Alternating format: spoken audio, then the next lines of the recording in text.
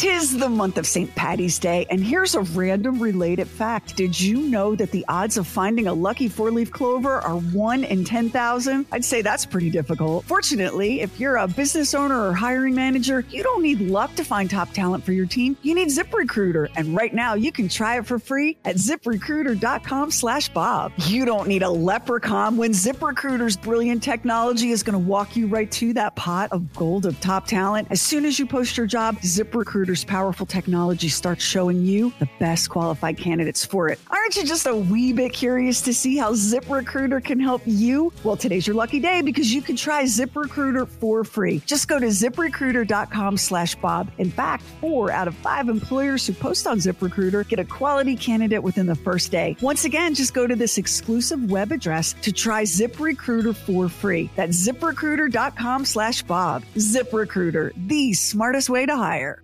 Guess what today is? Wednesday. Wednesday. Hit it! Wednesday, I can't sleep. Wednesday morning. Wednesday, happy days. Wednesday. Now, from the Palatial Bob and Sherry studios on this Wednesday, it's Bob and Sherry. The other day I was online working and up popped a news feed and it said Suzanne Summers had passed away.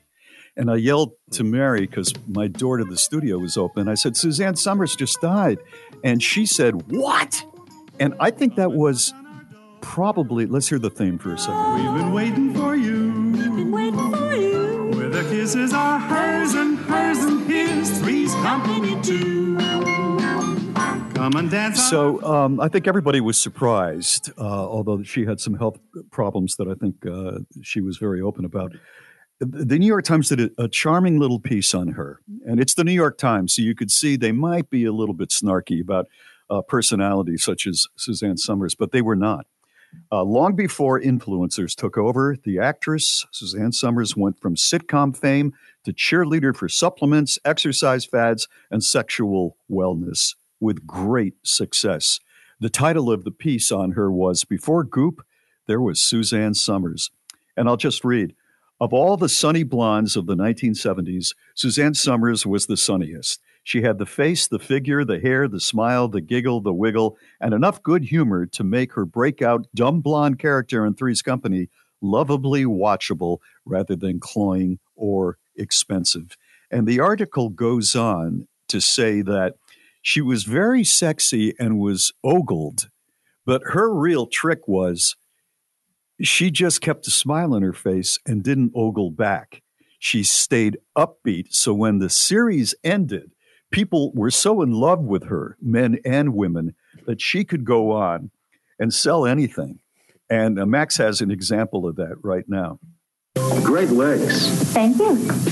How do you get them? I used to do aerobics till I dropped. Then I found Thigh Master. Every single time you squeeze Thigh Master, you strengthen and tone right where you need it. So it's easy to squeeze your way to shapely hips and thighs. I thought I'd never fit into these jeans again. Thank you, Thigh Master. I don't know if Thigh Master is still a thing, still even around, but it was everywhere during that period, and she must have sold millions of them. She did. You want to hear something interesting? So she got fired from Three's Company when she asked for equal pay with John Ritter because the network had all this research and data that showed that she was the reason people tuned in. Like she was the favorite of the three characters. John Ritter was the star. She got fired. And according to Suzanne Summers, John Ritter did not speak to her for over 20 years. And then one day he called her on the phone and he said, I just want you to know I forgive you. And she said, I had to catch my breath. Wow. And I had to make a decision in that moment. And the decision was to swallow that. What are you forgiving me for? Right. So she made the decision to swallow it for the sake of the relationship. And at that time, he was doing 8 Rules for Dating My Teenage Daughter. Do you remember that TV show? Yeah. Just before he got sick. Mm-hmm. Yeah, where Kaylee Cuoco got her start. And he said to her, I have an idea. I would love to have you and Joyce DeWitt guest on 8 Simple Rules. And here's the plot line. My character will be asleep and you two will be in his dream. And it'll be a bad dream. It'll be a nightmare. And Suzanne Summers said, I turned that down. I told him, after all these years, I certainly do not want to come back as your nightmare. But let's do something else in the future. And he died a week later. Oh, my God. A week later? I didn't know he went that fast. Wow. Yeah. I was shocked when he passed away. That was a little Suzanne Summers anecdote that I picked up in the days after her death.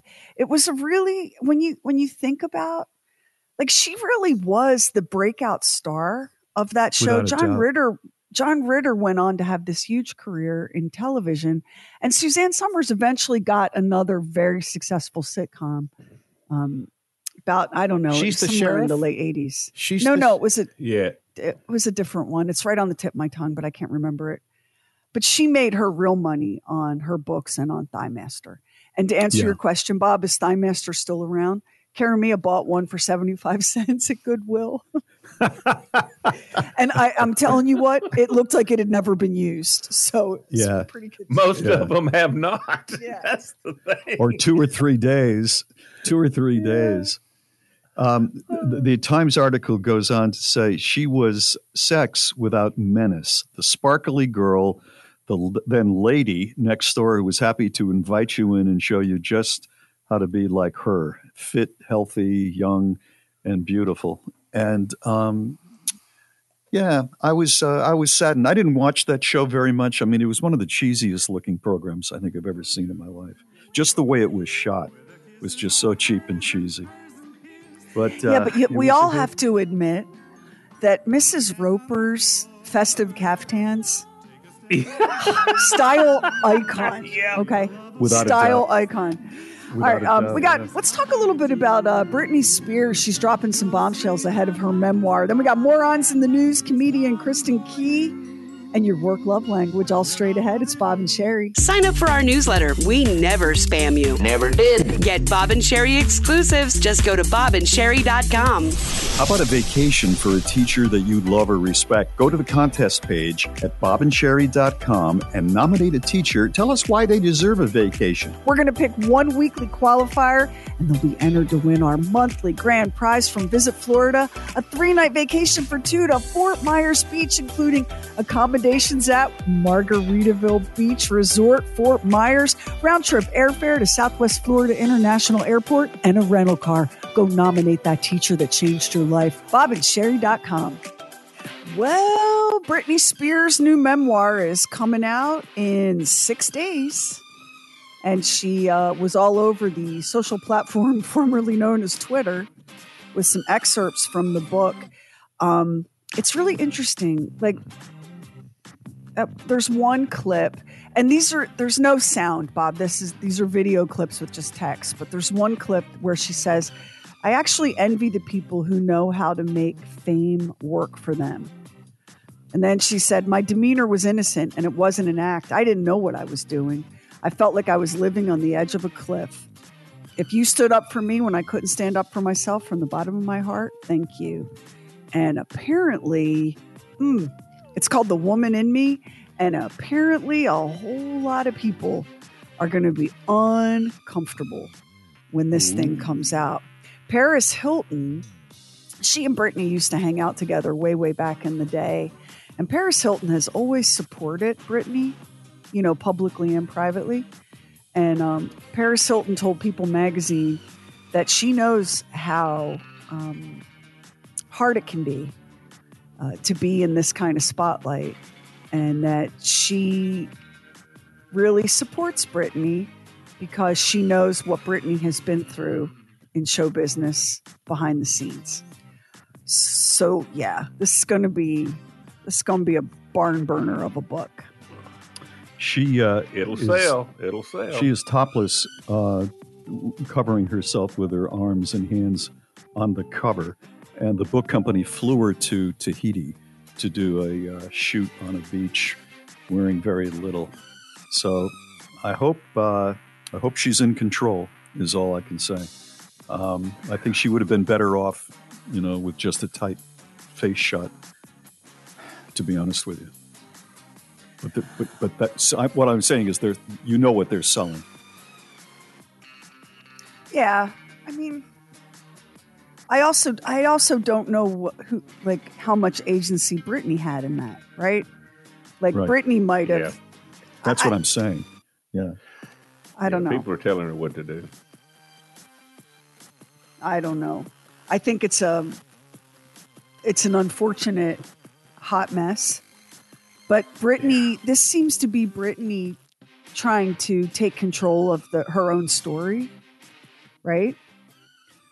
She talks about at the age of 15 auditioning for a music label executives, and she said there were lines of men in suits looking me up and down in my small dress and high heels. She's 15. I'm sorry, and you're surprised by that? What about just when you see it in black and white, it just seems so much ickier. It does, and yet you know perfectly well that is how that works, right? Right. That is exactly how that works. That the people making decisions on performers like Britney Spears or Selena Gomez or Demi Lovato or Olivia Rodriguez or Billie Eilish, Katy Perry, Pink, we could run out of time on earth listing them. We know perfectly well how those decisions are made and how those performers are marketed. And Britney was really exploited. Yeah, it's true. They were marketed. And I'm not trying to compare Britney Spears to Neil Young, but nobody ever asked Neil Young to take his shirt off for the front of an album, you know? Oh, thank God. Yeah. I love Neil. He just. But here's the thing that's unfair. Yeah, so here's the thing that's unfair. Holding Britney responsible for what you just said. Nobody ever asked Neil Young to do it. Right. We all know how these females, whether it's Ariana Grande or Pink or whatever, we all know how that game gets played. And then when the game gets played, you put, what a Jezebel, put some clothes on. Like, isn't that interesting? My wife would be more inclined to buy that book, and I don't think she'd be alone, if there was the aforementioned tight shot of her looking right at the camera, looking right at you, and in some way there's a hook on the front of the book that says you're going to hear stuff uncensored and raw about me. My wife is more likely to buy that book than with the shot that they're using. I mean, men are not going to buy this book for the most part. Why? Because they're not interested in what Britney has to say? Yeah. Thank you. I really do feel that. Yeah. And I agree with you, by the way. And in fact, I think a big part of the problem with Britney is that no one has ever been interested in what Britney has had to say. From the time she was the moneymaker for her family up until this present moment, it's always been, shh, just be pretty and sing Hit Me Baby one more time. And here we are with her tell-all, but they're still using her figure, her sexuality to sell it. Morons in the News is next. It's Bob and Sherry. Morons in the News is sponsored by Lowe's. Find the top products and quantities you need when you need them. Lowe's knows pros. Are you ready? We never seem to run out. You're both morons. Morons in the News with Bob and Sherry. Hello to everybody in the county. This Moron in the News story is from Lincoln, Maine. A driver led police on a 55-mile chase in Maine after nearly hitting a game warden. The warden had witnessed a vehicle leaving the scene of a suspected trespassing and theft at a pulp and tissue mill. Now, I don't know about you. If I were a criminal and I wanted to get the big bucks, I would try to find a pulp and tissue mill because that's where the big money is. And I would want to knock that over. Yeah. They chased two guys. There were two guys in the car for more than 90 minutes. I mean, this is like Duca Hazard stuff. And later, police in Haynesville, Maine, deployed tire deflation mats and other techniques to slow the vehicle down. Police said the driver and the other guy fled the scene, but they were quickly located and charged with numerous offenses. What did you think was in the pulp factory, the pulp and paper factory? Maybe he was stocking up on toilet tissue, maybe. Is that possible? You think that's what it is? Well, it cost a lot. Yeah, I could see that. All right, Lamar? A New Hampshire police officer fulfilled one New Hampshire man's DoorDash order after the delivery driver was pulled over. David Eldridge from Brentwood was waiting for his DoorDash order last week to arrive, and he said a police officer holding a McDonald's bag approached his front steps. There's a knock on the door, and I thought, well, that's DoorDash. There's a police officer. He said he handed me the bag, and after he left, I thought maybe I should have given him a tip. Brentwood police said they pulled over the DoorDash driver for speeding, and then when they ran the driver's information, everything was suspended, the license and the registration and everything. And we had to take her car and get it off the road. We gave her a ride, and she got picked up. The officer said that he showed up on the scene. Another officer showed up on the scene to help him, and he looks at the order and he goes, we probably should just get that delivered. Sometimes administrative issues can jam you up, and it's not really your fault. So we did what we could to try and help her on the scene, and obviously help her with DoorDash. What a good for him! I love that. I love that. Yeah, that is awesome. Me too. That's what I would want if I was wanting food. Yeah, that's right. That's right. Today's moron of the day. I mean, who doesn't secretly wish that they could steal a big street sweeper and take it for a joyride? Right. You're going to tell me you've never watched one of those things come down the street and thought to yourself, I bet that's a fun job. That's exactly what happened in Marion County, Florida. An Ocala woman was arrested when she was busted joyriding in her stolen street sweeper. When deputies tried to pull the truck over, the 23-year-old driver floored it and prompted a relatively low-speed police chase because your street sweepers can only get but so fast. About 4 minutes before police were eventually able to pull the street sweeper over. My favorite part of this is, and we've got the body cam video, the arrest video, when they finally got her out of the truck, she said, I don't want to talk. I want a lawyer. You got me. Just think that you got. Don't say anything, girl. But let me just say, we do got you. That's a street sweeper, and you stole it, and you're standing there admitting it. We definitely got you, and we've got that video. We're going to post it up right now on the Bob and Sherry Facebook. That is Morons in the News. Coming up, the hilarious Kristen Key, your work love language, and why being a contestant on Big Brother is a recipe for insanity. It's Bob and Sherry. Bring whatever you drink and celebrate Happy Hour. Thursdays at 7 p.m. Eastern, live on the Bob and Sherry Facebook page. I love my wife so much. She does so much for me. She is very loyal, a great cook. She's just fantastic. But every once in a while, she turns into a lying liar who lies. She made a new pronouncement just the other day. I don't want Finn on the bed anymore. What? But I put a blanket on top of the blankets that we sleep with, and that's his blanket. It's on my side of the bed. I don't want him on the bed. We take him through the forest preserve. His feet are filthy. But I put him in. I give him a foot bath after we go to the forest preserve, and I get all the dirt off of it, and then I dry him. I don't want him on the bed. And I was so, because he's not allowed on the couch, especially the fancy couch, any couch in our house. And I would like to have him on every couch in the house. But now he was banned from the bed. And then the other night, I went in to check on her. I was watching TV in the other room. And there he is on the bed. She's looking at TikToks with the TV on. She's got a glass of red wine, and she goes, "What are you in here for? I am very peaceful, and I don't want to have any kind of a problem here. I'm lying here with my dog as cozy as I can be." I said, "He's on the bed. He was banned from the bed. But now because you want to be cozy, he's up on the bed, and that's okay." And she said, "And your point is?" So now you act like you've never been married before, Bob. Come on. Yeah, I know. I know. Rules don't always apply to everybody evenly. Okay, they don't apply evenly. No, you're exactly right. And now the only time I can really snuggle with him on my bed is when he's next to her.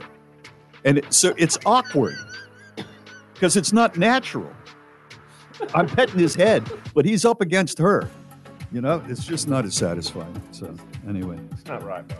It's just not right. It's Bob and Sherry. We're very excited about Bob and Sherry Premium. There's so much content. You get classic chat room calls, your best of CDs, behind-the-scene photos and videos, and it only costs $4.99 a month. Go to bobandsherry.com/premium. Everyone Needs a Laugh is sponsored by Exergen. Accuracy matters, so make Exergen the chosen thermometer for your home and family.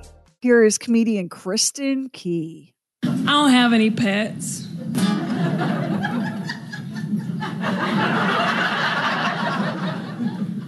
But if I did have a pet, I want a cat.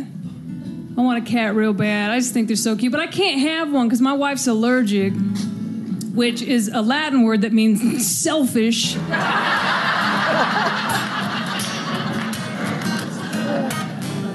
But I still want one. And I'm a woman, and I've learned from other women that if you want something and you want change, sometimes you got to march for it.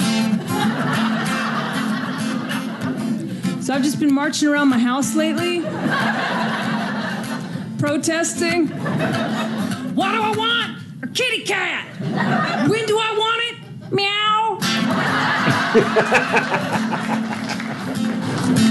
I want a little kitty cat, any kind of kitty cat, an ugly little kitty cat, a one-eyed kitty cat. And when do I want it? Meow. Short hair, long hair, I will cherish any kitty cat. Well, unless it's hairless. This is a deal breaker. Those are gross. Have you ever tried to pet a hairless cat? It's like trying to pet a warm baked potato.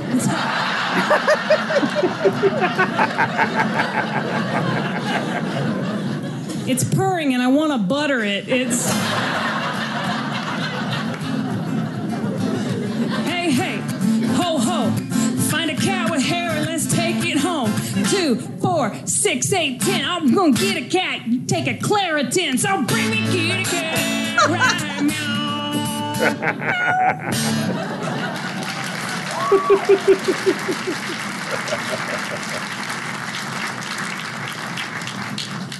I want a cat because I travel. That's why I can't have another animal, because you can leave a cat alone for like 6 months, you know. You shouldn't, but you totally can. Yeah, you leave a cat for like 6 months with enough food and water and litter, and you come home 6 months later, cat is still alive and kind of mad. Passive-aggressive about it. But they'll still come up to you like, oh, meow! Where have you been? You're like, uh-oh. I'm going to have to clean some poop out of some shoes. Couple days, cat's fine. Try that with a dog. Come home a couple months later, you're like, uh-oh. We're going to have to bury that. Yeah. So I do. I travel a lot, and I love to travel. I think, I travel for work because I'm a comedian, but I also travel for fun. And bless you. And it's polite. You say that. It's like a birthday wish. Otherwise, it won't come true. You know. I do. I travel for work, but I also travel for fun. And one of my favorite ways to travel is I love a couple's vacation. I think it's the best way to travel, just you and your boo away from home. You know, because the hardest thing you ever have to do on a couple's vacation is figure out, should we eat again? We just ate. I don't care. I'm snacky. Well, we don't have anything else to do. Let's just eat. Let's just be naughty. Let's grab a sandwich. Mwah.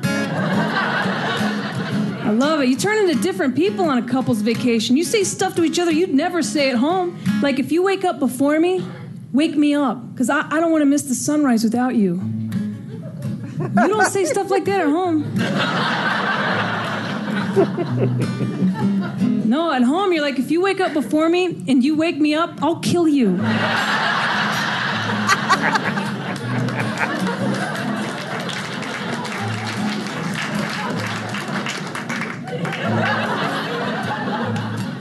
wake up before me. You just lay there. Don't even get out of bed, because you cannot do that quietly, because I don't know what our sheets are made out of. Dorito bags? Come on. Just lay there. Try not to breathe so loud. Why do you breathe so loud? Comedian Kristen Key, and you can find it right now at BOBANDSHERI.com. This is Bob and Sherry. Leave us a talk back with the free Bob and Sherry app. So I've been thinking a lot about something I saw a week ago that made me very, very happy. And it's a very strange little thing. And I think I do know why it made me so happy, but it involves you, Bob. Mm-hmm. And lots of other people saw it too, but I don't know that anyone else saw it the way that I did. So we were doing our virtual happy hour, which we'll be doing again tomorrow night. We do that on Thursdays on our Facebook page. If you've never been to one of our live happy hours, just jump onto the Bob and Sherry Facebook page at 7:00 Eastern tomorrow night and pour something tasty, and we all just hang out for an hour and chat, right? So at one point in our happy hour, I guess last week or so ago, Mary popped her head in to say hello and then good night. And before she left, she kissed Bob on the cheek, and then she started chewing on his face, but in like an affectionate way, start chewing on his face. And I feel like you've gone your whole life without that kind of affection. No one ever chewed on your face. Like when I was little, even they in my crazy family, I can tell you they that. did. It's a little bit lower. They did, and that's why you can never get a comfortable seat. But like my grandmoms and my aunts and everybody like used to just squeeze my cheeks and bite my face, and like I was used to that affection, and that's how I raised my kids and all. But Bob comes from people that are much more reserved. He didn't get a lot of that. He didn't get any of that in childhood ever. He just doesn't come from that kind of family. And no one's ever affectionately chewed on your face. And that was the first time I saw it. And it made me so freaking happy to see that. Yeah. Do you think that's crazy? It is I don't very think different it is. for me. I've had a couple of girlfriends who were affectionate. Be sure to edit that out, Max, because my wife might hear it. But I've never had an experience like, it's interesting you should say that, like I have with Mary. It's totally different. We got in a bit of a tiff the other day about, I don't even remember what it was about, but there were a few hours where there wasn't a lot of talk. And I think every couple, knows that situation where you're not yelling, you're not arguing, you're just kind of cold. And she wouldn't give in and I wouldn't give in. And then all of a sudden she walked up to me and kissed me on the mouth. And that was the end of it. That was completely the end of it. What it said to me was, you're really ticking me off right now about this. And you need to go ahead and be the one that says, I'm sorry, but I see you're not doing it. I'm going to let you know this may continue for a little while longer, but I still love you.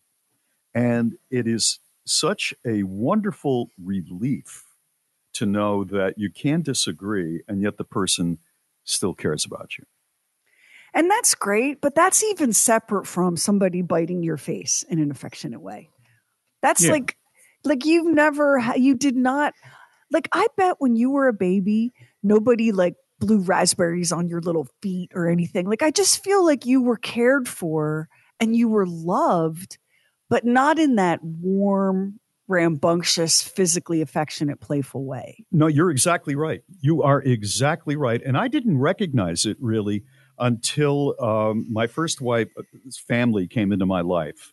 And they were Portuguese and very affectionate and very demonstrative.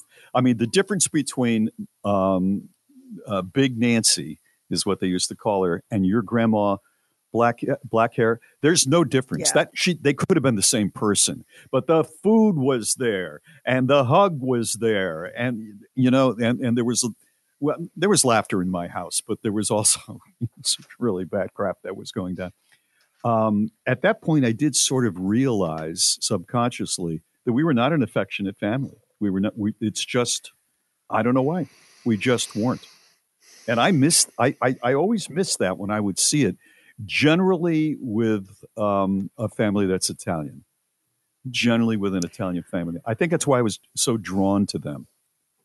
I was thinking about, I've given this a lot of thought. I have laid in my bed at night thinking about Mary biting your face, which, you could argue is a sign it might be time to start a new book or whatever. But I was thinking about how, like, when my daughter Olivia was a baby, she was so used to, like, diaper changing would involve getting a diaper changed, but you'd also get tickled and raspberries on your tummy. And I would grab her little feet and make them dance on the bed or the changing table and chew on them and poke her little dimples. And she would, like, giggle, and she had this big, deep belly laugh, right?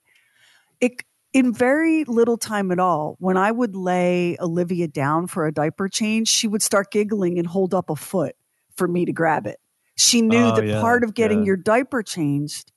I mean, she knew this baby, like, people don't understand, like, babies are not blank slates, and they learn and they mirror the love that they get or don't get very quickly.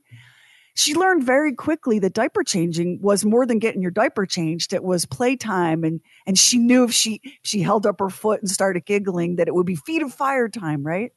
And that's how everybody, a lot of us didn't get that, but that's how every human being should be loved.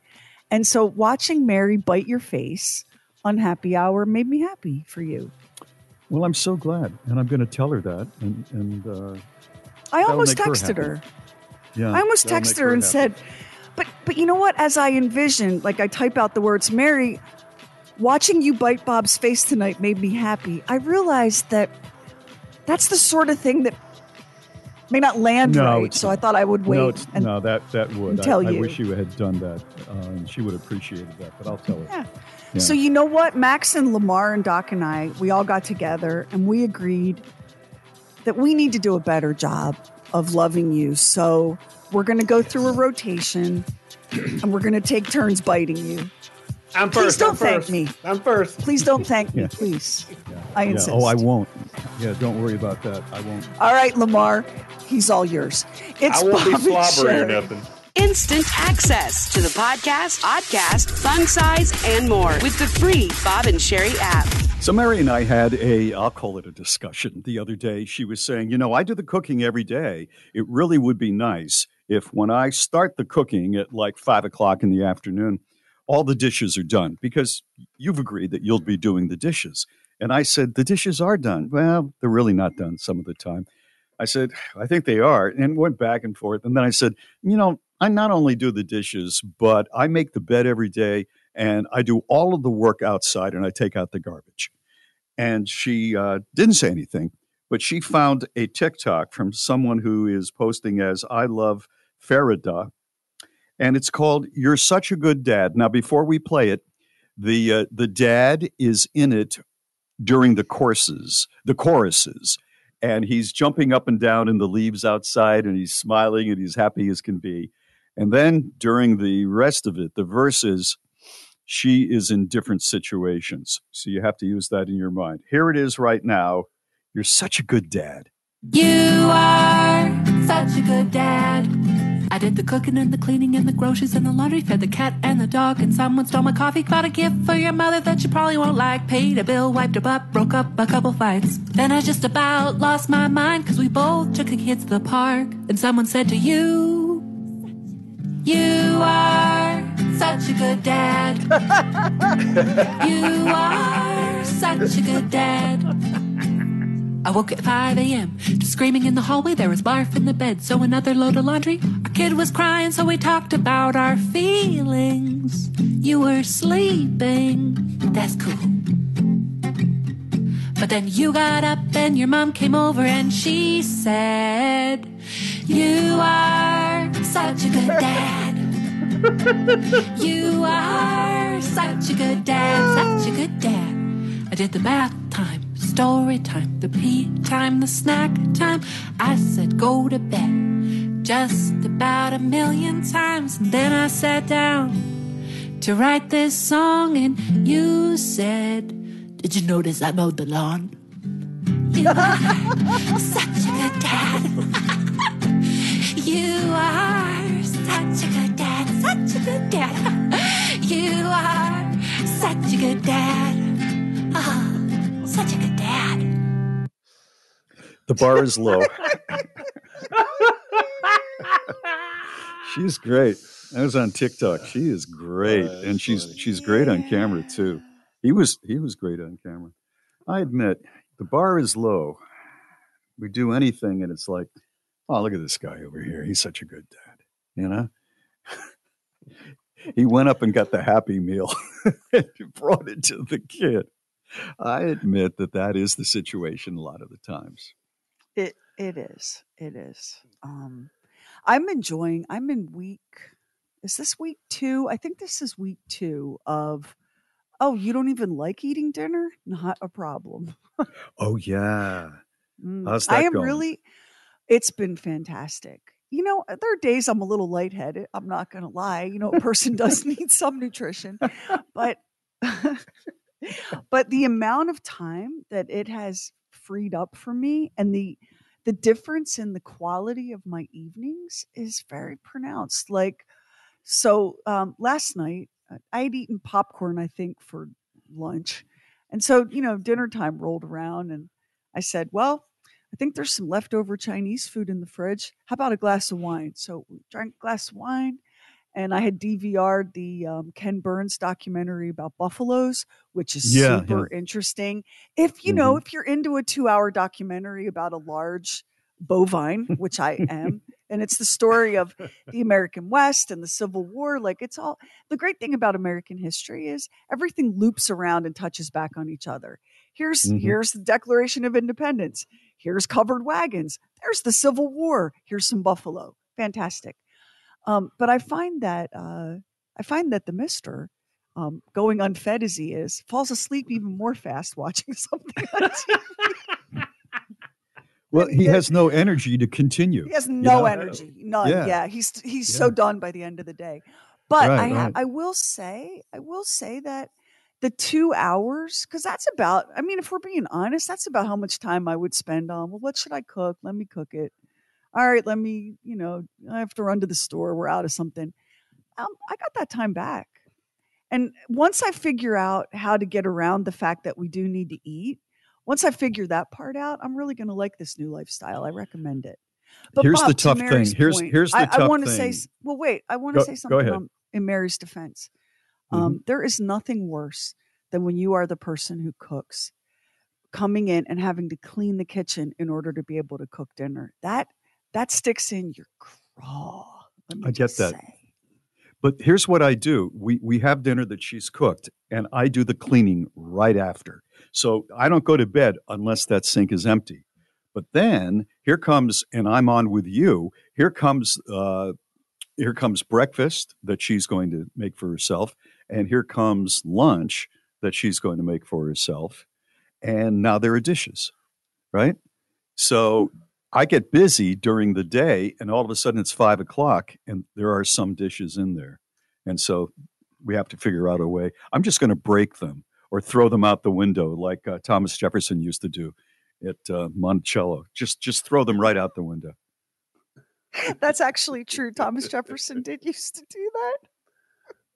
Mary's aunt is a tour guide at Monticello in Virginia, and we got a special private tour. And we were in, I guess, the kitchen area, and she said, and that's the window that they would open, and not every day, but some days just throw the dishes out. And these were porcelain plates. And over the years, you know, they had been covered up by grass and dirt and who knows, leaves and everything else, and they sank. But then they did an excavation of the place, and they're finding dinner plates all over, all near the kitchen and the dining area outside. Yeah. I get it. Sometimes you just can't take it anymore. Anyway, I guess the bottom line, guys, is be very careful about what you're bragging about when she's busting it. It's Bob and Sherry. It's the stuff we wouldn't, couldn't, shouldn't do on the regular show. The Oddcast on the free Bob and Sherry app. You know, I should have become what they used to call an impresario, which is somebody who puts on shows. He sees what the public wants and he gives it to them, right? Like somebody running a circus or somebody bringing in a band, you know, an impresario. I should be that because I predicted, and I was alone, that The Golden Bachelor would be a tremendous hit. and I had no interest in any of the Bachelor shows. And when I told my wife this, you agreed with me, Sherry. You said, I think it will be too. When I told Mary that, she said, there's no way. Let me tell you. And they did the line on the air. She said, there's no woman of that age that wants another man in his life after having, and they all lost their husbands, right? So all of a sudden I started noticing, I'd walk through the back room where the TV is. She's watching The Golden Bachelor. Not only that, she's calling her friend Lynette and discussing The Golden Bachelor. They both are watching it. Everybody's watching it. So here's my prediction. Within 6 months, The Golden Bachelorette will be happening. You think? Do you really think? Mm-hmm. Oh, I could see it though. Yeah. Yeah. That would work. Yep. And then so there's this one woman that they pick, and they're going to pick just the right woman. She's going to be pretty, and she's going to be funny and interesting and charming. And then they're going to parade by 10 old dudes. Are you telling me that my wife and Lynette are not going to just eat that up? It's going to be bigger than The Golden Bachelor. That's my next prediction. I would watch this. Just like when we first learned of The Golden Bachelor, I'm like, yeah. Every Bachelor episode looks the same to me as the one before. But The Golden Bachelor is different. And it's this different. is going to be very, I'm going to watch it. I'm with you. The Golden Bachelorette is my prediction. Within 6 months, they make the announcement, and then half a year later, it's on the air. It's Bob and Sherry. Bob and Sherry books, swag, and the mother of all mothers merch. Just hit shop at bobandSherry.com. It is talk back time. If you have the app, which is the Bob and Sherry app, which is free in Google Play and the Apple Store, you can listen to the show and text the studio and listen to all of our podcasts, including Talking Lamar and the Oddcast and True Weird Stuff. And you can tap the little microphone in the bottom center of the screen and then just talk all you want, and the app will do the rest. Or we can all rock it old school and pick up the phone and call 844-52-SHERRY, 844-52-SHERRI. Hello, Bob and Sherry. My name is Candy, and I'm calling from Central Wisconsin, listening to the podcast Catching Up from September 27, and heard you talk about the flamingos that found their way to Wisconsin. They're actually still here. They have moved from Lake Michigan to Lake Petenwell, which is about in the middle of the state. Apparently, they got blown off course during the hurricane a few weeks back, and that's how they wound up here. We've had very nice above normal temperatures in the 80s the last couple of weeks. However, a cold front has moved in, and we're hoping that prompts them to head back south. We call them the Fantastic Five or the Fabulous Five, so we've really enjoyed having them in our state, but we don't want to see any harm come to them, so we hope they get on back down where they belong. Thanks. I love your show, and have a great day. That is so interesting that the flamingos in a hurricane got blown off course and ended up That's a Disney movie. It is. It's such a Disney movie. Yeah. Because the flamingos are like from Boca Raton, and they're a bunch of sassy ladies that talk like this to each other and wear a lot of heavy jewelry. And suddenly, what's with all the cheese and flannel? Oh my gosh, that would be such a fun Disney cartoon. I know. Like Madagascar. Okay, I think we have another one. Yeah. Okay, 2 stories in one. Bob and Lamar. I'm listening to the episode about the snakes. First, my dad decided, per me asking, for him to redo my pipes under the house. But there was some copperheads down there. So he went and got this snake away stuff and put it all around the house. A few days later, I found 1 or 2 little baby snakes, like in these spider traps I had way in the back of the closet. Why are there snakes in my house? Well, you see, the snake away stuff has a certain scent. It's like spraying pepper spray. They can't stand it, so they leave where they're at. My sake, they went up into my house. So my mom does not like snakes. She's seen snake away stuff at my house. I said, no, I'm not using that. So she took it to put it all around her house. Okay? A whole year later, I will send you a picture. It's a little bit blurry of my dad holding this very large snake that my brother found behind his DVDs that he had like on a wall mantle. So he reached up for a DVD and a snake jumped out to bite him, where he ran out of the room saying, "Snake, snake." My mama ran into the room saying, "Get the baby."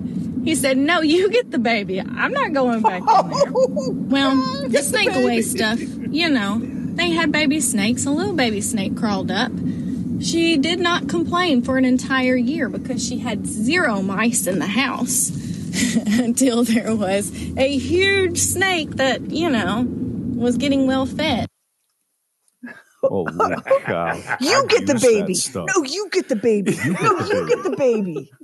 I'm not getting the baby. You get the baby. I've used that stuff. I've spread it around the house, around the perimeter of my property when we were going to be away. I don't know. I mean, I saw one snake. I haven't seen one since, but Here's idea the problem. that they would go inside. If the snake is already in and you ring your house with that stuff, the snake can't get out. You'd be better off to put the snake away inside the house, give them a chance for that to run them out, and then put it around the house. Oh, yeah. My wife's going to love that. My sprinkling white powder all over the carpet. That's going to go over big. No, under the house. It's probably not living in your couch. It's probably under the house. Is there anything in this world that you're so afraid of that you wouldn't go get the baby, though? Because there's nothing that would keep me from a baby. Nothing. They'd be like, "Girl, there's a hungry grizzly bear in the baby's room." Well, hang on, I got to go get the baby. Like, what are you doing if you're not? It's like out of the National Enquirer. The snake got my baby. You know. Yeah, like no. That was a serious question. Is there anything in this world you're so phobic of that you're not going to go get the baby? Was she referring to an actual baby, yes. or a baby snake? No, she was talking about the baby. But it was her son that wasn't getting the son. It was like, I guess it would be his brother. It's like, well, you get the baby. I'd keep a track of that in inheritance wise. I wake up in the night because I've heard a sound, and I go in to check on the baby, and the baby's asleep in her crib, but Pennywise the clown is leaning over her with a smile. I'm going to go get the baby. Okay, I'm not going to leave the baby with the snake, the raccoon, Pennywise, a bat, any of it. Right. Any of it. What a story. I don't it's know Bob what to and do Sherry. now. Use the Talk Back feature on the free Bob and Sherry app and leave us a message. I have to be very careful about bringing up this story. I'm hesitant, actually, because I mentioned on the air that unless I'm outside sweating pretty good or I have sunscreen on, I don't wash my face every single day. And I was taken apart for that. So I'm a little bit anxious about this next story that I saw on CNBC. How often should you wash your jeans? The Levi's CEO settles the debate. And here's what the article says. For most pieces of clothing, it's clear they should be washed after a few wears. But jeans can be more divisive. Levi Strauss's CEO, Charles Berg, may be to blame. At an event, he said something, and people went crazy. He clarified by saying, "I never said don't wash your jeans." He still doesn't use a washing machine to clean his denim. True denim heads, he says, people who really love their denim will tell you to never put your denim into a washing machine. So that's what I do. If something spills on it, I just, clean the spot. I spot clean it. But if it gets really gross, like I've been outside sweating or something like that, and they get really gross, I'll wash them in the shower. This means keeping the jeans on in the shower and covering them in soap as you would your body. Wash them off and then hang them out to dry. What do you think? I'm sorry. I just don't have time for this kind of craziness. That's what I think about this. I just don't have time for this. I'm going to have to give something up in my life if I'm going to stand in the shower scrubbing my jeans while I wear them. Something's going to have to go, and I'm not sure what I'm willing to give up for that. No. Can you imagine if Mary walked into the bathroom and I'm in the shower and I'm wearing my jeans and I'm scrubbing them, probably with the brush that she keeps in there. Oh God. I don't recommend it for you. Loofah. Using the loofah. Yeah, right. I don't think she could ever get that image out of her mind. I think she would go right to the phone and call Lynette and say, I think he's really losing it. There was some fashion site that I was on, probably Who, What, Wear or whatever, where they suggested that you put your jeans in the freezer instead of washing them at all. And by putting them in the freezer, you're essentially kills the bacteria. Yeah, and you're essentially, disinfecting them. Yeah. I've never. He says the Levi's guy says don't put them in the freezer. What happens if you put them in the freezer, Mr. He just Levi said don't put them in the freezer and don't put them in the washing machine. Then he starts going into that other deal, but he says do not freeze them. Unless I'm working outside. Listen, if it wasn't for Carly getting my jeans, I don't know when I would wash them though, because I don't wash my jeans that often. I don't either. I wear them for over a week with no problem. Yeah, I do the same thing unless they're dirty or sweaty. Yeah, and if I'm out there doing something and, but yeah. Carl, why didn't you wash him? I said, because they feel good. They do. Stretched out. They feel good. I can button them. That's great. When you wash them, then I got to be sucking in my gut to button them. I ain't doing all that. My dad wore the old school Levi's, the kind that have that were stiff as wood. They were like denim colored wooden board pants. No stretch in them whatsoever. And he would buy a pair and he would make my mom soak them in the bathtub for days and days and days. I don't know if she was adding something to the water to get them soft enough so that he could sit down in them without having them slice his legs off because they were so freaking stiff. But those are the Levi's. If you go into like a thrift store or a vintage store and you can find a pair of those Levi's that have the original ones that have no stretch or anything in them, people will pay a fortune for those on the vintage market. No. Really? No. What's the appeal? If they're not that comfortable, what's the appeal outside of the fact that they're old? Because once they've been worn and broken in, and then they end up in a thrift store, the denim is soft. They've got that slouchy vintage Levi's fit that modern Levi's don't. It's just a completely different experience. But somebody else went through the pain of wearing those stiff as wood breeches before they ended up in your Goodwill or wherever. So if you ever see those, you can resell those.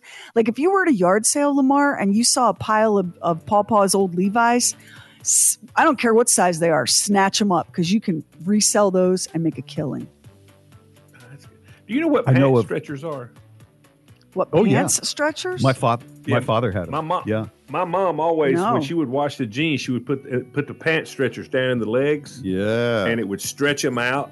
And and they dried that way. They dry that way. Yeah. There were three people in my life who never wore jeans. My father, my brother, and Hampton, my stepson. Hampton never had a pair of jeans, to my knowledge. Really? Yeah. Always cargo shorts. It's all he wore. And then those basketball shorts. He's like an old-fashioned gentleman. It's never owned a pair of jeans. In some ways, he was. It was just so weird. I tried to get him a pair, and he said, no, I don't want them. It's Bob and Sherry. Can you believe this is sponsored by State Farm? Like a good neighbor, State Farm is there. You read it once. I don't believe that. And then you read it again. I can't believe this. It's Bob and Sherry's. I don't believe this. I cannot believe this. Bob, I need you to take a deep breath because what I'm about to say is going to cause you actual physical pain. Are you ready? It's time now. Why do you want to bring that to me? Seriously, why do you want to bring that to me? It's time now to know what your love language at work is. That's right. At work? Now have a work love language. Yes. And you know how you feel about just love languages in general. And now you have to know your work love language. And I knew that would cause you pain. So it's all about appreciation. 93% of employees who said they feel valued are motivated to do their best work and are more engaged and have no desire to look for another job. So that's obvious, right? You go, well, of course when people feel appreciated, they're happy. The problem is that most employees do not feel appreciated. Right. They feel that management does not care about their well-being, does not appreciate their effort, just expects them to be available 24/7 and to be satisfied with, instead of an adequate paycheck, a quarterly pizza party. So here are the love languages of the workplace. They're very similar to your regular love languages. Your words of affirmation, quality time, tangible gifts, appropriate physical touch, and acts of service. So I'm going to just go right out here and guess that for anyone managing Bob Lacey, he is not interested in spending quality time with you. There is no physical touch that could ever be appropriate. Words of affirmation are great. Cash money is even better. And an act of service, I don't know, maybe. Because what you're looking for is a way to feel appreciated. Go ahead, Bob. Yeah. Yeah. Well, my words of affirmation at work were always, so long. So See long. you Monday. I'll see you Monday. I had a program director once when I was in television, actually. And he said, most of the folks who work here really don't care about how big the money is they're making. They just want to have the right equipment and be told they're doing a good job. I've heard that too. Have you really? You've heard the same thing. I've heard people say, when it comes right down to it, money is not the motivator. I'm like, who are you talking to? I see your lips moving, but I don't understand these words you're saying. People show up for one thing, money. Got to make a living. Yeah. Got to make a living. Yeah. Now, if you enjoy doing it, that's great, but you still got to make a living. And by the way, the person who was saying these words was not top management, but upper management, with a nice 401k, and if the station is ever sold, a good buyout. I'm looking at the section of the workplace love languages that's about appropriate physical touch, and they said, some examples of this might be a high five for a job well done, or a fist bump for making a big sale. You know what? No, just how about a paycheck? How about I come here and I spend 8 or 10 or 12 hours here, and then when I leave, you give me money for my time. And what is the deal with the high five? First of all, I haven't seen a high five since The Fresh Prince. And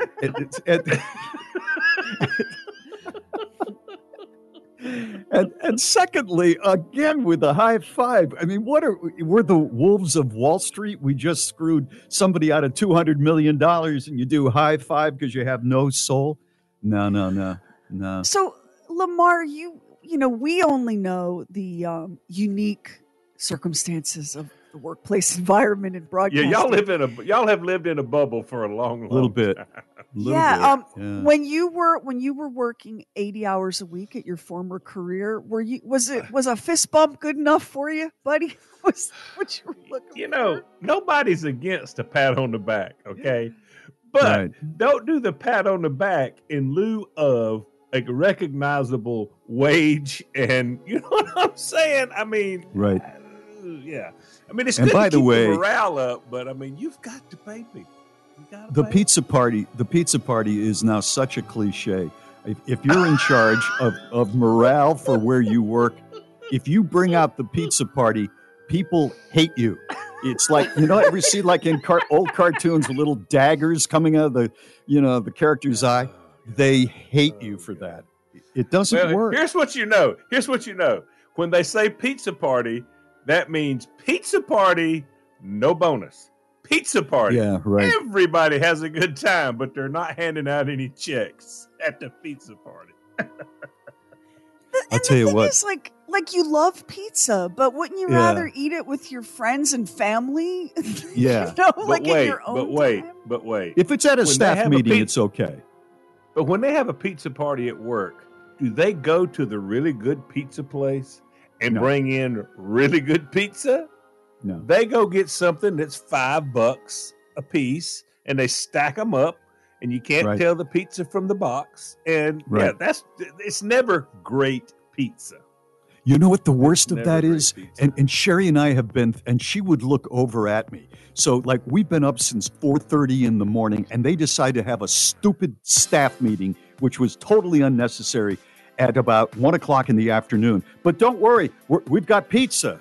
And I go, I don't want to be there, but all right. I'm going to get pizza. The pizzas come in, but some jackass who's leading the meeting keeps talking and talking. And I just can't look You're at not allowed anything. to have the pizza. You Yeah, can't you're not have allowed it. to have the And pizza. it's getting And cold. it's cold. Yeah, it's cold. it's getting cold. And as he's talking, all I see is his head turns into a pizza. And that's all I can think about.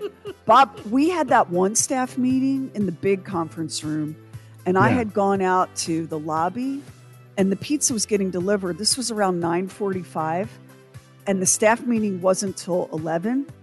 Right. And they didn't stop talking till noon. That pizza had been marinating on the conference room table for hours. It's solid and just nasty at that And point. gelatinous. Yeah, that's right. But the manager says, have as much as you want. Oh, Yeah. please, sir, thank you. Can I have some more? Please.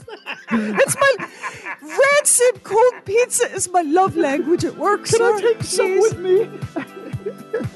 May I bring the box home for my children to make a craft? We'll get this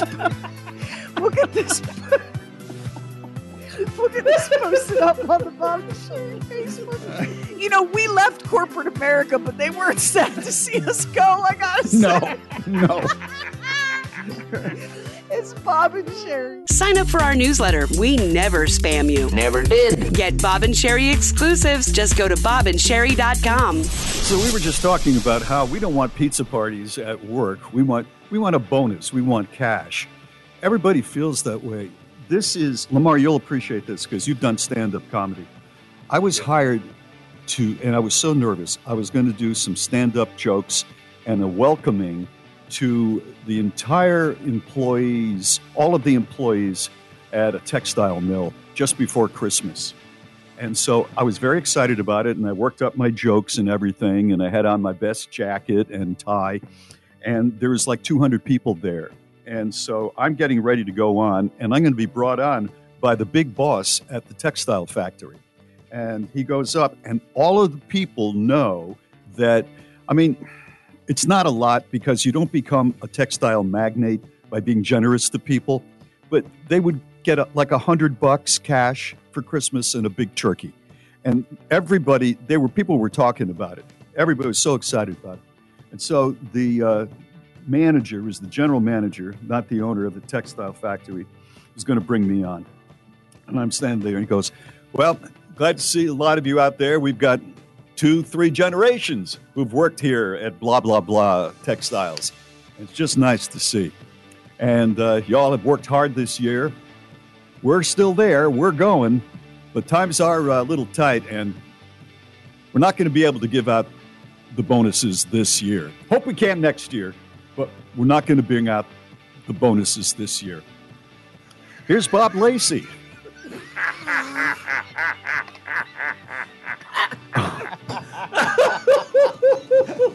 I was unsure of my stand-up skills to begin with. To try to break through looking at 200 faces who are not getting turkeys or Christmas money.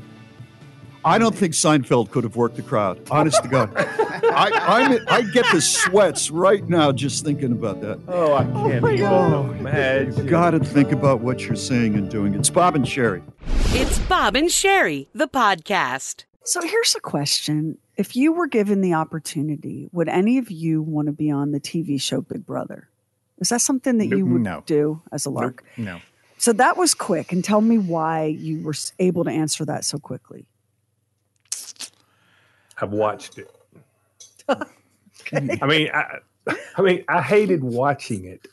I think if I had a choice between Big Brother or Survivor, I would honestly rather do Survivor, because the Big Brother, there's just a bunch of, oh God, it would just be being amongst the most selfish, lioness. Just, I don't know. I've never seen any. My kids love to watch it.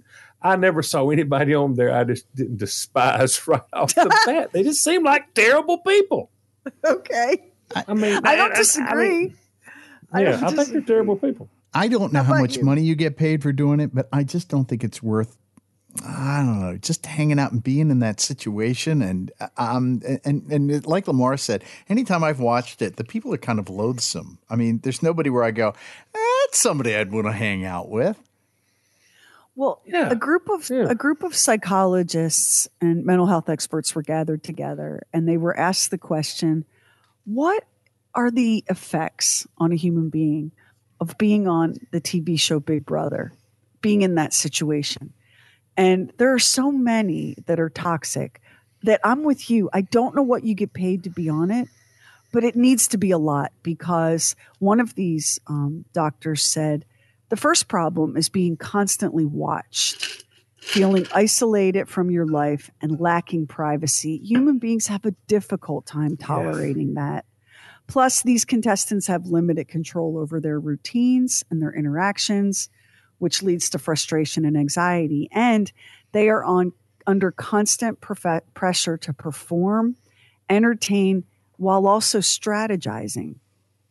They're under scrutiny and they're afraid of judgment, both from their housemates and their audience, which is a recipe for stress and self-consciousness. Add in being away from their loved ones, to be homesick, lonely, and you see how this is just a disaster. And in past seasons, some of these contestants have suffered from mood swings, sleep disturbances, changes in appetite, aggression, tearfulness, fearfulness, self-harm, and self-isolation. That is a lot to be on a reality TV show. That's a lot. Yeah, that's a lot. And see, the thing is, you're not getting on that show because nobody, all right, let's just say this. If I'm on that show, I'm boring as hell. I mean, you know what I'm saying? Because I'm going to try to get along with everybody, and I'm going to be pretty low key as far as all that goes. I mean, I'm not never going to shut up and all that kind of stuff. But I'm not going to be. They're freaky. You got to be, because either you have to be hated, and your best shot for the viewer. People love the people they hate on there. Okay. Yeah. I don't want to be the one you hate. You know what I'm saying? I don't know. I just couldn't do it. I couldn't do it. I, like you, want to be liked too much. Yeah, I want everybody to like me. The hated person on Big Brother. I want to go into my room and close the door and be left alone at the end of the day. The last thing I want is, oh my God, I'm so tired. It's bedtime. Who is it? Sherry, it's Tara. Can I come in? Oh, okay. Sherry, we have to team up to get rid of Melissa. Oh God, get out of my room, Tara. Like, I don't want to team up with anybody to get rid of anybody. I don't want to have to strategize and scheme and maneuver. Do you? No. You know, here's another thing. And especially after, I don't know, doing this job, I don't want to talk to anybody after we're done. So you know what I mean? I'm like, talked out. Yeah. Yeah. Somebody, I know I have phone calls I need to make. I just don't want to talk to anybody. Sometimes I feel so bad that I forget that I'm married to someone who's perfectly fine if you know, I don't talk constantly. But in this job, as you know, Lamar, like, you have to talk all the time, because otherwise nothing's happening. There's nothing to listen to. So I feel bad sometimes, and I'm like, so how about them Georgia Bulldogs? Like, I'm just like, I feel like I need to make conversation, right? But like you, I don't want to talk. One of these former Big Brother contestants said that it was so hard because he said the goalposts were always being moved. And he felt that he would make a friend only to have that friend stab him in the back. And he's like, it was so real for me that I lost my mind. That makes picking up a little bit of a rash from the hot tub on The Bachelor seem like nothing. You know what I'm saying? Yeah. They have ointments for the rash. Yeah. But your mental health is not so easily fixed. It's Bob and Sherry. Bring whatever you drink and celebrate happy hour. Thursdays at 7 p.m. Eastern. Live on the Bob and Sherry Facebook page. We're giving away 10 strength and recovery pillows from Check Feather and Down, designed for both comfort and inspiration during Breast Cancer Awareness Month. Whether you use it while sleeping or driving, these pillows help provide post-surgical relief after a mastectomy, a lumpectomy, or a reduction. You can win one of these pillows now by going to the contest page at bobandsherry.com. So during the break just now, we were talking amongst ourselves about that whole, God, who would want to be on Big Brother? It makes you lose your mind. And Max goes, you never hear about the guy that won that first season of Survivor. The naked one, right? Richard Hatch? Richard Hatch, yeah. Wasn't that his kind of claim to fame? He was naked and afraid before that was even invented? Yeah, I think that was it, yeah. Yeah. I think he went to prison for something, didn't he? Yeah, so it was tax evasion. And so he had not paid $321,000 on taxes, and so he ended up doing 51 months in prison. That's not a short stretch. That's 4 years and 3 months, I believe. Did he still have to pay the money on top of that? Well, I'm guessing because I haven't noticed that the federal government goes no. Don't worry about that. Well, I thought maybe they give him a choice of 50 months or pay the money. No, I got to imagine that they're going to still want their money somehow. Yeah. Now, but he did other versions of Survivor, I mean, through the course of time. And the last thing, because I was like, what's the last thing he did? He was on The Biggest Loser in 2016. So, that was a little while ago, 7 years ago. And they said he came in 13th place on that. On The Biggest Loser. Uh-huh. The Biggest Loser was about weight loss, though, right? So yes, coming in last on that was because he wasn't the biggest loser. He didn't have a much to because you're going up against some people that's got a lot of weight. He had lost a lot of weight before they did the first Survivor, which is where the confidence he had to go ahead and do the Survivor. I remember that as part of the situation. When you're on the island and can't eat nothing but a tree limb, it's a lot easier to lose weight than when you're in America. I mean, come on. But he's had different kinds of weird domestic assault charges and stuff. Yeah. And I mean, I don't get the idea that he's a good guy. Yeah, he's like a sketchy sort of. Yeah. Well, I mean, he showed us all who he was in that first season of Survivor. Literally. In every he was way, naked the right? whole time. Yeah. He should have went on Naked and Afraid because he definitely wasn't afraid to be naked. Well, and he was a schemer and a manipulator and a trickster. Yeah. And I vividly remember the outrage that viewers of that first season of Survivor felt like, this guy he's playing dirty. And what he knew. Yeah, see, that's what he knew that the rest of us were innocent of. He understood that was the game. Yeah. And it got harder. It got harder after that because everybody went in there knowing what the deal was. I was listening to a podcast about psychopathy. Let's hear it. Listening. But when you think about it, the people you think of a psychopath, you think about Ted Bundy, as a killer. But there are people with various levels of it they're never going to kill somebody, but they're able to do stuff like corporate jobs where you're not really bothered by letting people go and ending people's careers and people going hungry and all that sort of thing. And so I think that probably Richard Hatch was somewhere on that spectrum, and that is why he was successful with what he did. Yeah. I think you're right. And you have to be honest with yourself. Like when I remember watching that first season of Survivor and knowing that there wasn't anything about that show that I could do. I did not want to be hot or cold. I didn't want to be wet. I didn't want to be sunburned. I didn't want to be hungry. I didn't want to have to walk on rocks without my shoes. I didn't want to eat a bug. And I did not want to stab random strangers in the back to try to get a tiki charm. So, like, I knew that I was not cut out for that. And yet I know people that all they wanted for the longest time was to be a Survivor contestant. And I knew that wasn't for me. Did you ever for 1 minute think it was for you? No. No, in no way, shape, or form, because, you know, I don't want to have to be living off the land to get my food. I like being able to, you know.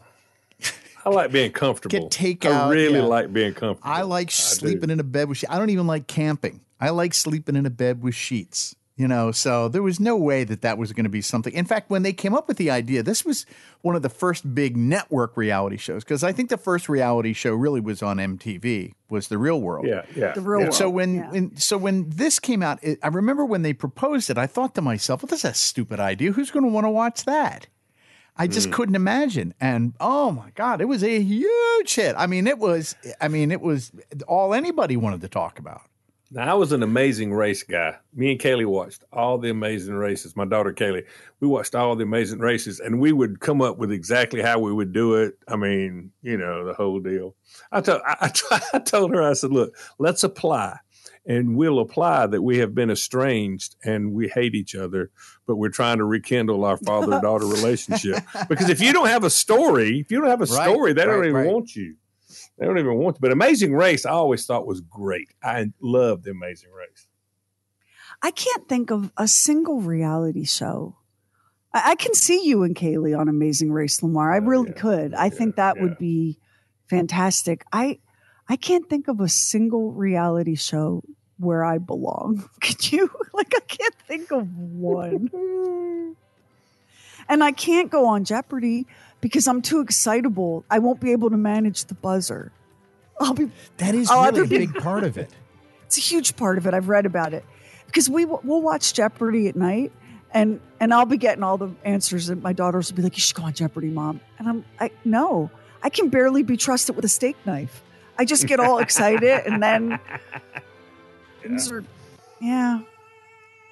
I just don't see it, Max. I don't see it. Nope. No. Guess we'll just keep doing this.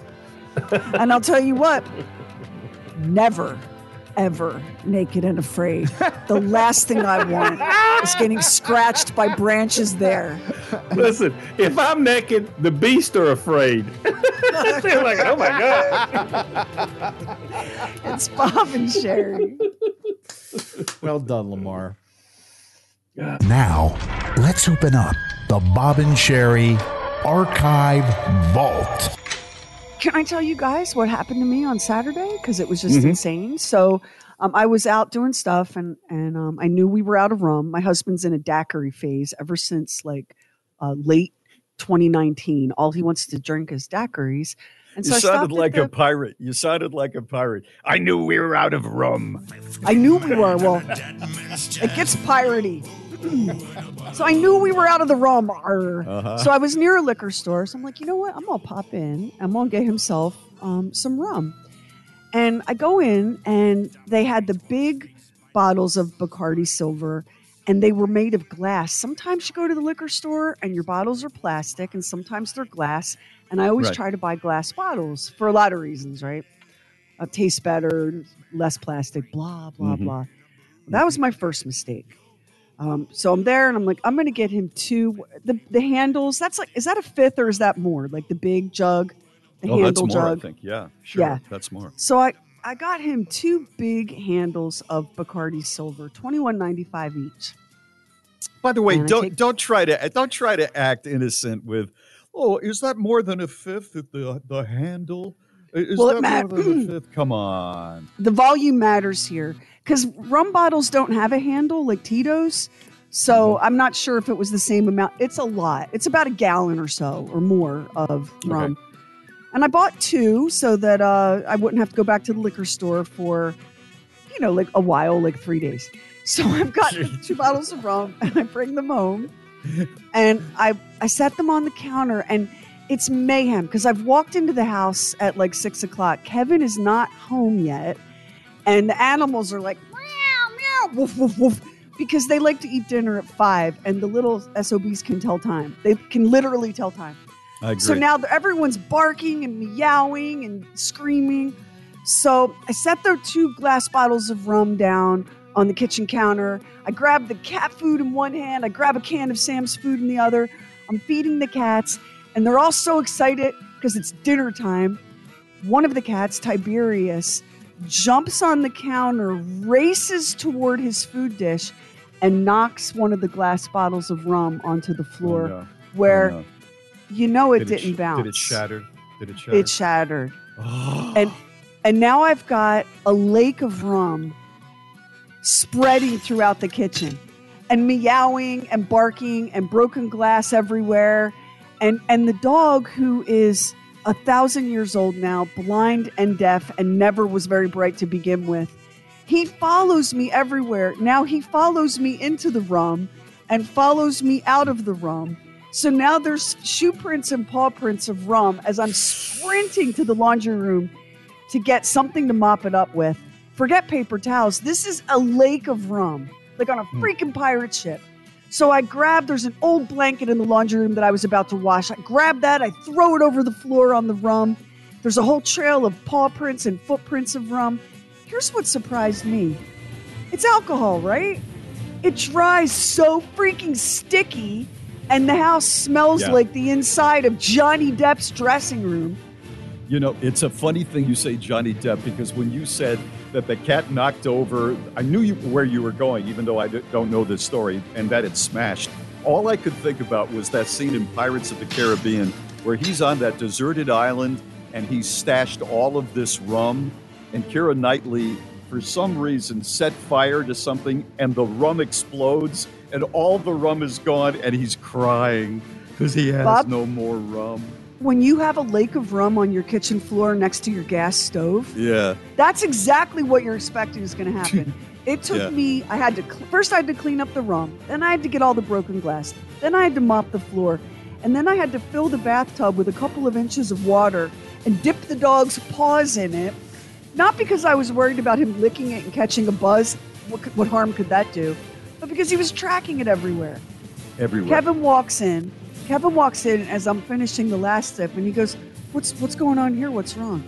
Like, the cat knocked over, and then there was broken glass, and then there was... and he goes... Did you blame it on him? He goes... And I said, this was for you. I don't even drink this. I don't even drink this rum. I got this for you. And blame it on him. He goes, sounds like you need some now, woman. That was a good rejoinder. This is a man, who can get aggravated if a squirrel goes near his bird feeder. But he's Mr. Chill out and be zen when we're canoeing through the rum in the kitchen. And what a waste of good. I hate to, but what a waste of good alcohol, Bob. You know why he was cool? You bought 2 bottles, didn't you? That's what he said. He goes, good thing you bought 2. Too bad that this time they had glass. Oh, shut up and get out of this kitchen before I whack you with a Arr. Arr. It's Bob and Sherry. Leave us a talk back with the free Bob and Sherry app. Things get crazier and crazier. Now in St. Louis, they have proposed a bill to allow homeless people to urinate and defecate in public. Lawmakers in St. Louis, Missouri are debating a bill that would exempt homeless individuals from laws against going to the bathroom in the public. The bill was introduced by Aldermanic President Megan Green and Alderwoman Alicia Shonier of Tower Grove. They argue that exceptions are needed given the low number of public restrooms in the city. After every sporting event, after every Mardi Gras, we see other people doing the same thing, engaging in public urination. I don't understand. What's the problem? This seems like what are we doing? Well, my thought process is if you have a low number of restrooms, how about porta-johns? Would we not like to put up some porta-johns or something before we just let people start doing that in the streets? Is it just me? Or is this crazy? It seems like a crappy idea, no pun intended. It is a crappy idea. I'm disappointed in us as a species that we're having this conversation in the year 2023. Yes. I feel like we should This is something we should have mastered, you know?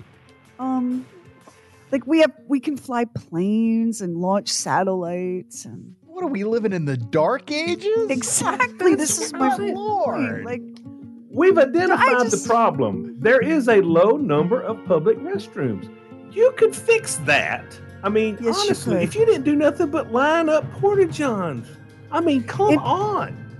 In America, needing a bathroom is a very punitive experience, you know, and I don't blame businesses or restrooms for customers only. Nope. I don't when either. there are no public restrooms and no access to bathrooms, people are going to go.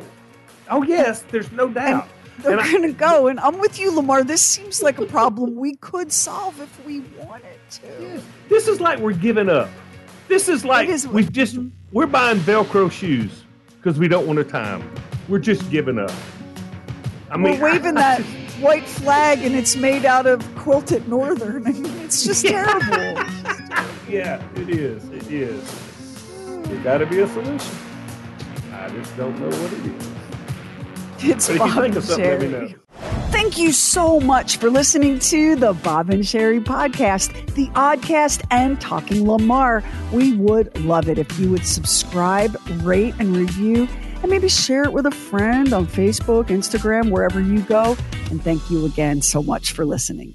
'Tis the month of St. Paddy's Day, and here's a random related fact. Did you know that the odds of finding a lucky four-leaf clover are 1 in 10,000? I'd say that's pretty difficult. Fortunately, if you're a business owner or hiring manager, you don't need luck to find top talent for your team. You need ZipRecruiter, and right now you can try it for free at ZipRecruiter.com/Bob. You don't need a leprechaun when ZipRecruiter's brilliant technology is going to walk you right to that pot of gold of top talent. As soon as you post your job, ZipRecruiter's powerful technology starts showing you the best qualified candidates for it. Aren't you just a wee bit curious to see how ZipRecruiter can help you? Well, today's your lucky day because you can try ZipRecruiter for free. Just go to ZipRecruiter.com/Bob. In fact, 4 out of 5 employers who post on ZipRecruiter get a quality candidate within the first day. Once again, just go to this exclusive web address to try ZipRecruiter for free. That's ZipRecruiter.com/Bob. ZipRecruiter, the smartest way to hire.